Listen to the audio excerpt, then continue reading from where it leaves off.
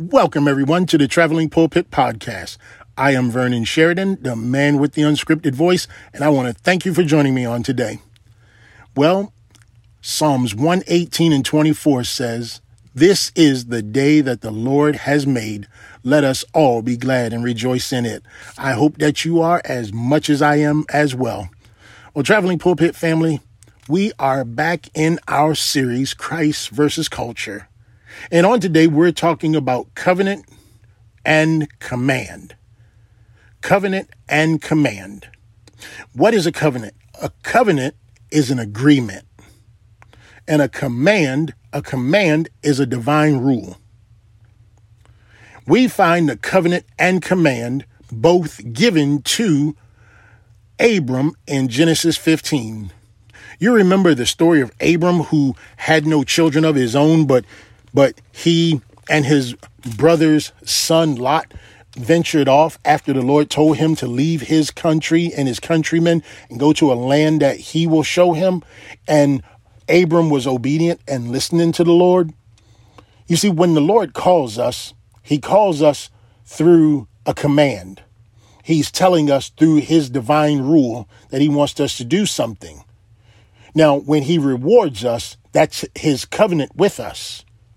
Abram received his covenant when he was loyal and obedient to the Lord, and the Lord made him a great nation. His command, his divine rule for Abram before he became Abraham, was to have himself circumcised and every male member of his house. That was the command. And today, in our world, we have the same covenant and command. Our covenant comes from John 3:3.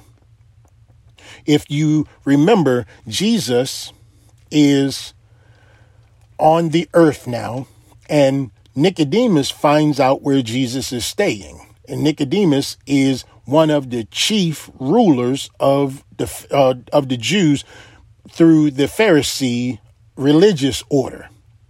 And Nicodemus came to Jesus by night, because everything that was done by them was done in secrecy, was done under the cloak of darkness, because the intent was evil, because they were the ones that ruled over men. They were the ones that were the speakers, if you will. They were the ones that told people what the Bible said and how to rule over them. Pretty much what people say about the Bible today, that it was written by people who want to control people who were enslaved by other people. It wasn't written by God. It's a man-made book. They say all those goofy and stupid things, but they don't take the time to read or build a relationship with its author. So for those people, we really don't have any conversation for them. But we do offer them the opportunity to build that relationship with Christ like we offer it to everyone. So Nicodemus goes to Jesus at night, and he says to him in verse 2, he says, "Rabbi, we know that you are a teacher come from God, for no one can do these signs that you do unless God is with him." Jesus answered him, "Truly, truly, I say to you, unless one is born again, he cannot see the kingdom of God." Now, this is where brilliant people are come to stupidity. They know absolutely nothing.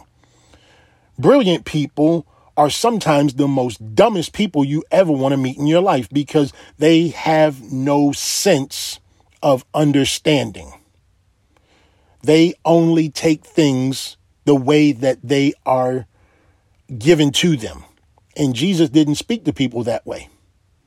Jesus spoke to Nicodemus in a way that an educated person should understand, that the way someone who spends as much time in the scriptures as the Pharisees did at that time, he should have understood exactly what Jesus meant. But he had no clue as to what Jesus was talking about, which is why his response was, "How can a man be born when he is old? Can he enter a second time into his mother's womb and be born?" You see, That is something that he took literally. And these incredibly intelligent people, or so they claim themselves to be, these are the people that are the dumbest in the world among all creation. Even the animals are smarter than these people, because they have no relationship with the creator who made the animals, with the creator who made the world, with the creator who made them. They have no relationship, because everything they do is in denial of the creator. That is what makes them stupid. That is what makes them set apart from the realities of the world. They study so long and so hard that they don't have the relationship that needs to be attached to the study, which is why he can act something so asinine as he did. And Jesus said, truly, truly, I say to you, unless one is born of water and the Spirit, he cannot enter the kingdom of God. That which is born of flesh is flesh, and that which is born of spirit is spirit.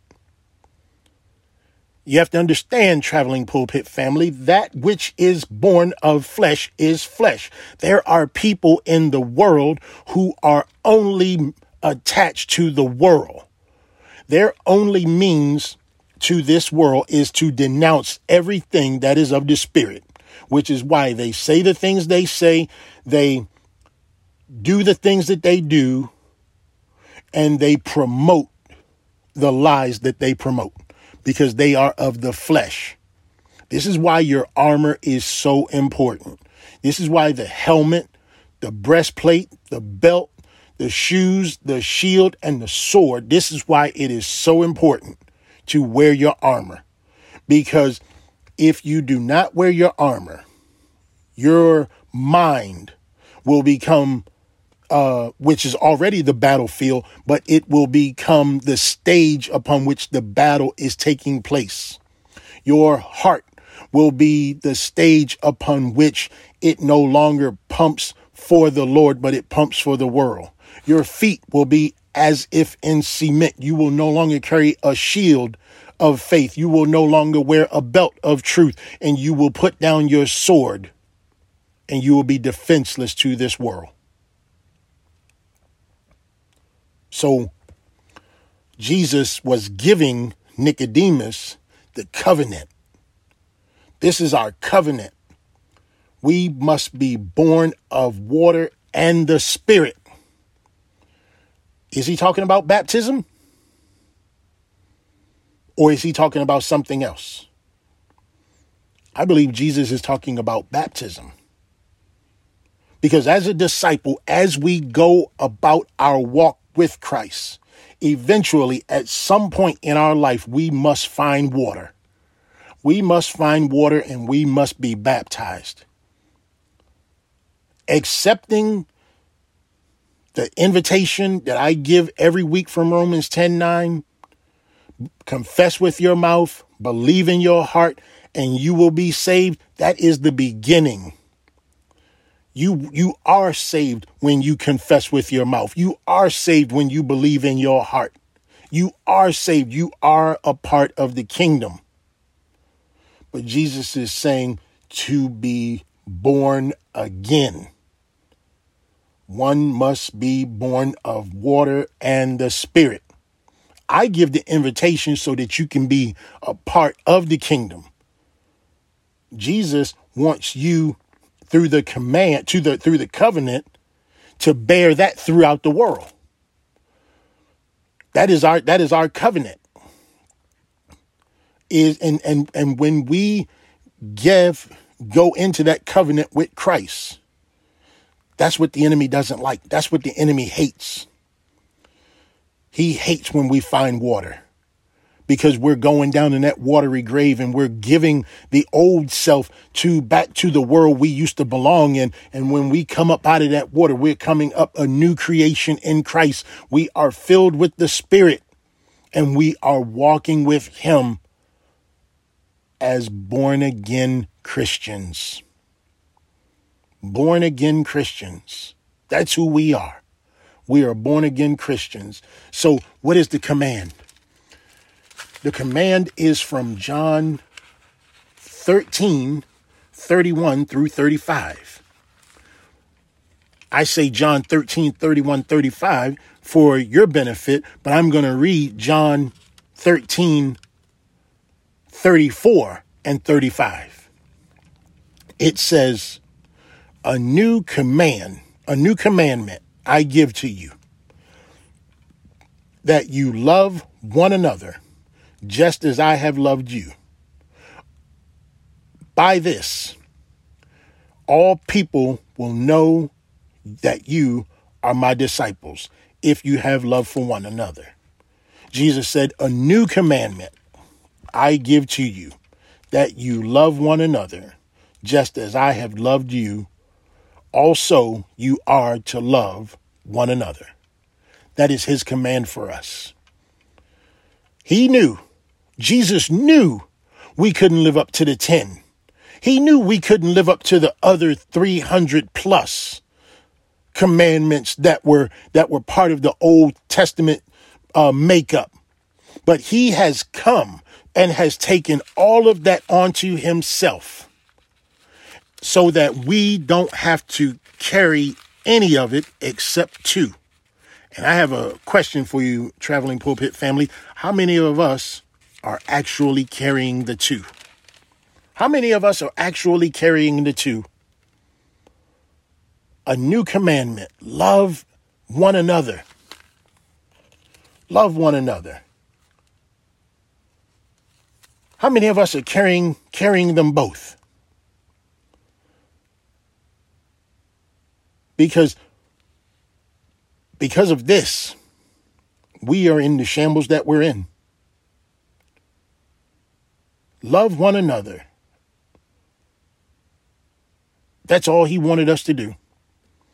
And some of us can't even do that.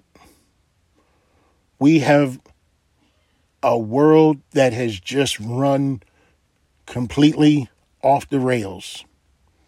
And before long, the train is going to come detached. And it's going to be just out of control. You're seeing it right now. A new commandment, love one another, just as I have loved you. You are also to love one another.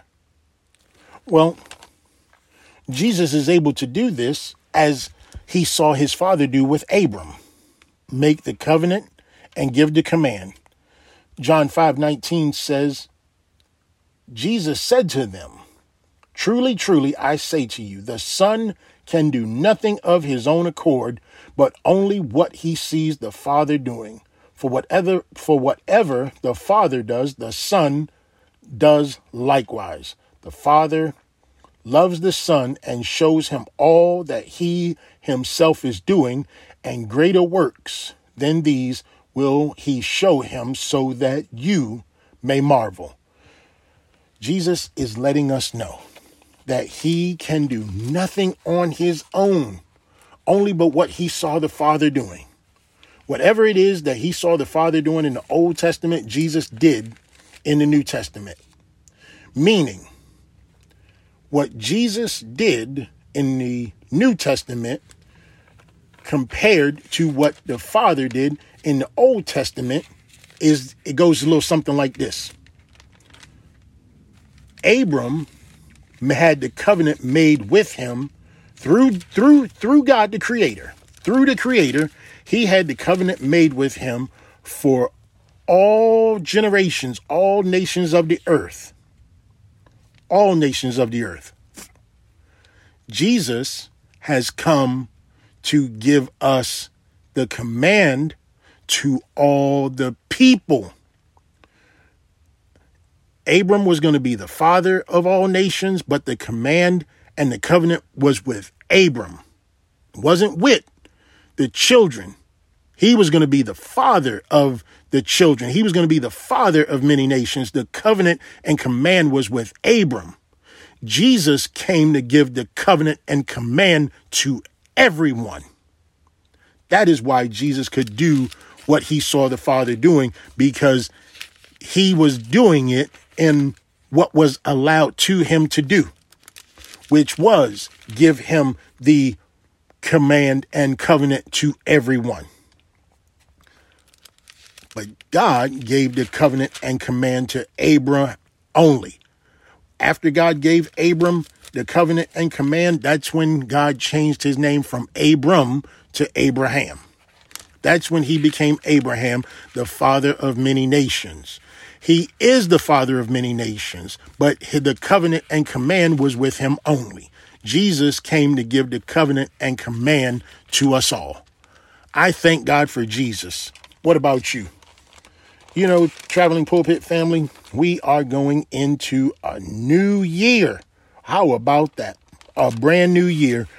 I'm telling you, I'm excited about what the Lord is doing in this year to come. I believe greater things than these are going to happen. I can't tell you the things that may happen or will happen, but I can tell you this. I know and I have a relationship with the one who has made all things happen. And I'd like to know, do you have that relationship with him also? Because if you don't, I want to offer to you the plan of salvation. Romans 10:9.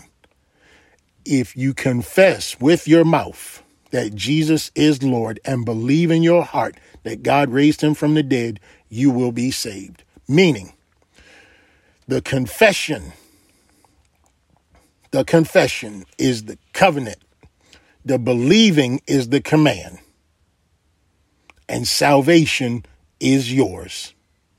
And as you go on this walk, whomever you may be, whomever I'm speaking to, after you've made this confession and after you have believed in your heart and you go on this journey, as you're going on this journey, don't travel this journey alone. Find someone that can interpret the Bible, the scripture, with truth, not looking for personal gain, not looking for monetary gain, not looking for world popularity, but someone who can break it down in bite-sized, watery pieces, because that's milk. You're coming into something new. If you are someone who has been walking with the Lord for a time and a time and a time, and you are still struggling and stumbling, I encourage you to reach out to someone who is into the word more study time or that is studying the word and walking with the Lord. Attach yourself with that person, whomever they be, a church member, a neighbor, whomever that person may be, because the enemy is gearing up. In fact, he's already launched his plan of attack against those who follow Christ, against those who have the covenant and the command and are doing their best to follow it. It is time for us, the believers, to band together. We are good when we're talking, but we are bad when it comes to action. Now is the time for action. Talk is cheap. Talk has been going on long enough. But if the enemy is banding up against us and he's making war against the saints, Traveling Pulpit family, I think it's time we band together also. So if you would, reach out to me on social media, Traveling Pulpit Ministries, on Facebook, Instagram, TikTok, and Twitter. Let's begin to build our defense. Let us begin to build our refuge, because what we will not do is we will not attack Satan until he attacks us. We will not take an offense against him. We will always take a defense against him, which is why we wear the armor. We do not wear the armor to attack. We wear the armor to defend. There's a reason why I say that. Because we will never win in an offensive battle against Satan. We will always win a battle in a defensive war against Satan, because that's what Jesus did. Jesus didn't fight Satan offensively. He fought him defensively. And if you follow Christ, like I believe you do, you will follow him defensively and not offensively. So, covenant and command. The covenant is to be born again. The command is to love one another. Can you do it? Can we do it? Let us all do this together so that we will one day stand and look at the one who deceived the nations and go, that's it. That is what confused all of us and made us turn against one another. That right there. Had I known that existed in the flesh, I'd have beat the, and you know how we talk. Yeah, I would have beat because that is just what's happening right now. We are allowing the enemy to have the stronghold over us because of the world. That's all he has. And this world doesn't even belong to him. Think about that for a minute, Traveling Pulpit family. This world does not belong to him. Not even the lake of fire that's created for him. Nothing. He has nothing, but he is using everything that has been created for us against us. That's something to think about. That's something to really sit and ponder. That's why it's so important that we begin to build our refuge. We need to begin to build our community so that we can stand against the devil and his schemes. Well, Traveling Pulpit family, that is it for me. I have hope that you have enjoyed this message. There is more to come because we are going to stay in the series Christ versus Culture. We are going to talk a little bit about faith on next week, and I hope that you are ready for it if it is the Lord's will, because next week is Christmas Eve. It will be that time where, we sing about his arrival, his birth, and other things that go on during that time. And I hope that you will be ready for that message on next week. Christ versus Culture. We'll be talking about faith, and that's it. So for the Traveling Pulpit podcast, I am Vernon Sheridan saying to you to tell someone about the glory and the goodness of the Lord. And if necessary, use words. I love you. Bye for now.